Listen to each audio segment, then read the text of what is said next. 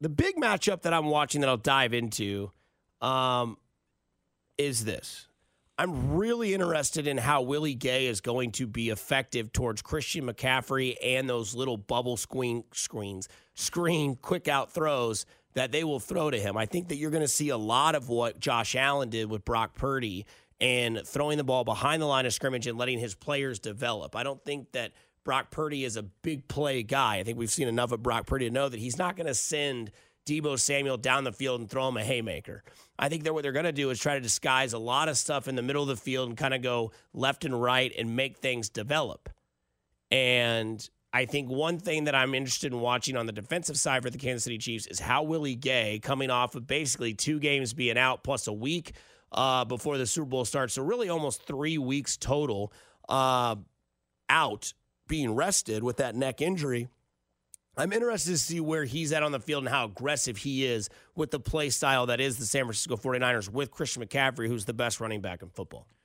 I think that Willie Gay, it's interesting because Willie Gay is probably the best all-around linebacker between his athleticism. Nick Bolton is the better tackler. Drew Tranquil is the better coverage guy.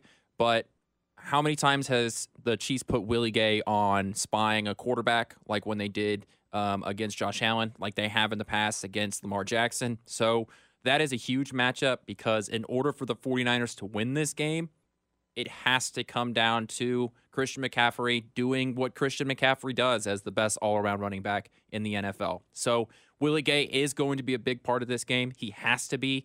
And I think you're right. It's probably the number one defensive matchup for Sunday. My offensive matchup for the Chiefs on the other side is Kelsey versus the backup safety, right? Ufanga is out, their number one safety, not going to play in this game, which is huge, right? We saw what Travis Kelsey did to probably what's going to be the next up-and-coming big-time player for San Francisco or for Baltimore, which is what is his name? Kyle Humphreys? No, not Humphreys. I can't think of his name. For Baltimore? Yeah. Yeah, Humphreys. I know Humphreys is his last name. Kyle Humphreys, I think is what his name is. Who knows? I don't know. He's not in the playoffs. I don't care about him. Either way. And the talk all week was, will he stop Travis Kelsey? And you hear the audio that plays all the time of Mitch Holtis. Oh, he's stuck there on like duct tape on his hip. That was the touchdown. You saw everybody's reaction, including Taylor Swift's. Oh, my God. I mean, that was everybody's reaction, right? That was a nasty touchdown. And Travis Kelsey went 11 for 11 for 116 yards and that touchdown. So I think it's interesting to look at. They're going to have a backup safety. I get it. Fred Warner's out there. He's a great tight end or a great linebacker. But look, this is a game that Travis Kelsey really, really wants, right? We played you the audio earlier when he said this is what he really, really wants. He wants the Super Bowl more than anything. There's a certain tier of teams in the NFL that have gone back-to-back, and, you know, it's I've been on a mission ever since I won my first Super Bowl. We made it back to the Super Bowl the year after 2019, obviously lost to the Tampa Bay Buccaneers. That's motivated me to get back to this point right here. So you'll hear me say this a lot, but I want this one more than I've ever wanted a Super Bowl in my life.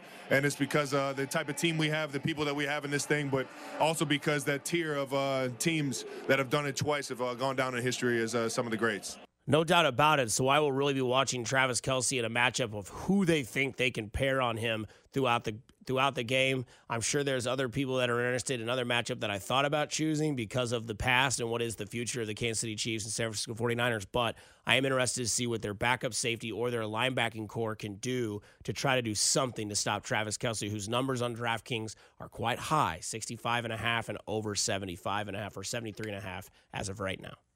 It's playoff Travis Kelsey. No doubt. I mean, he's truly different. When you're talking about a guy that is being compared to Jerry Rice as a receiver and he plays the tight end position, right. I mean, he truly is a superstar, and he is that guy in the playoffs.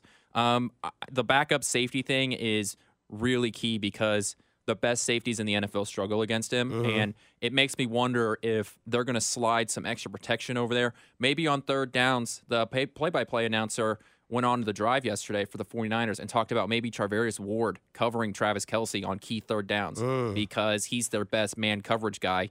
Yeah, it's going to take a lot to slow down Travis Kelsey. You're not going to stop him. It's a lot like Kansas City's Christian McCaffrey, where, yeah, he's going to eat. It's just, can you stop some of those big plays? And I think Travis Kelce against a backup safety could get those big plays, no problem. Yeah. Okay, so I've got a couple of matchups. Yeah. Let's start defense. We played the clip before the break about Karlaftis and what he's done. Right. I actually think the key matchup is going to be Karlaftis versus Trent Williams because you think he lines up on that side? I think he does. He has to at some point, right? Because someone's got to line up over there. Now I know that everybody moves around, and Chris Jones is going to line up on the defensive line, but I think for the most part, Karlaftis is probably going up against Williams. And how does that work? Because Chris Jones is going to get the double team.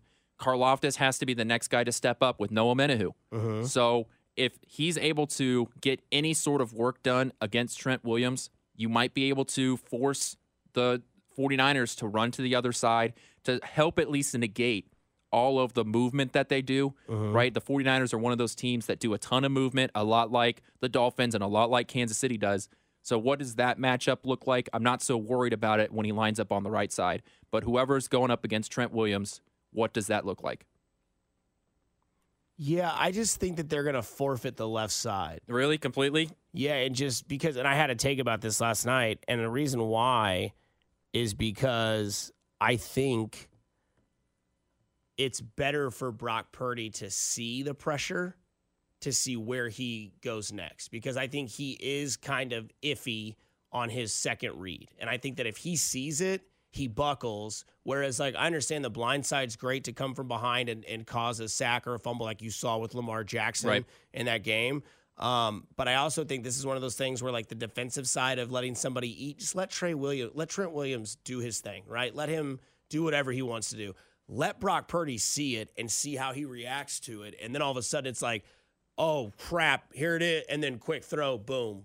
There's somebody to pick it up. But I'm not mad about where you could put, if you want to be the best, you got to beat the best, right? I think that if you can't just completely give up the left side because they're going to run Christian McCaffrey over there all day. Okay. So if you put, one of your lesser talented guys over there all game, they're going to eat in the run game on the left side. Okay. My offensive guys that I want to look at Rashee Rice on Charvarius Ward because Charvarius Ward is by far their best man coverage guy. I know the 49ers play a ton of zone, but eventually you're going to have to go one-on-one to try and get some pressure on Patrick Mahomes. That's the way the NFL works.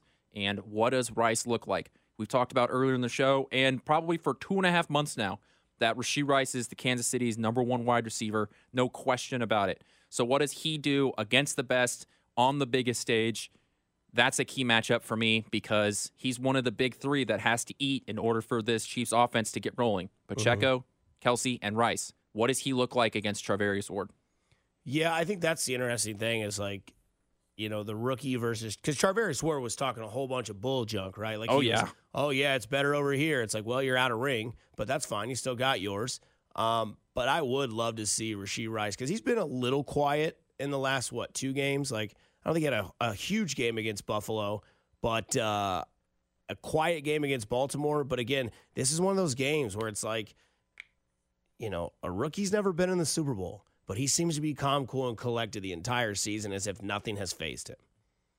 And at this point, I think the argument that none of these guys are rookies anymore, I think is because you've played, 19 games up to this point, and with the only people that haven't been to this point in their career are the new guys to the roster. Yeah. So, Drew Tranquill and the rookies, I think that pressure isn't going to get to some of these guys because they've played so long this year, right? And everybody else has already been here.